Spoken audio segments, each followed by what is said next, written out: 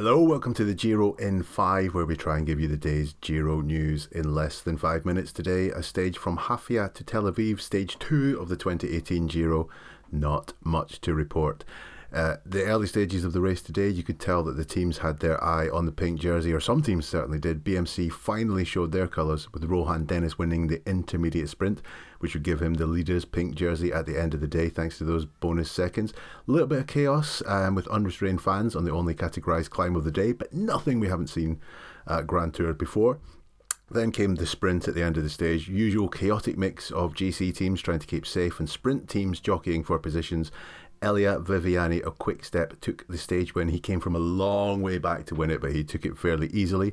Second was Mauricio Jacob of Williers, and Sam Bennett of Bora came third. So who's wearing the jerseys? Well, on the GC, Rohan Dennis is in pink. He has now had the leader's jersey at all 3 Grand Tours. Don't think Tom Dumoulin will be too displeased to give up that pink jersey today.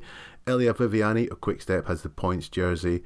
Enrico Barban of Bardiani, he has the mountains jersey, and Max Schachmann of Quick-Step is the best young rider. So Quick-Step holding 2 of the jerseys at the moment, and a stage win for them today, just carrying on that form they showed throughout the classics.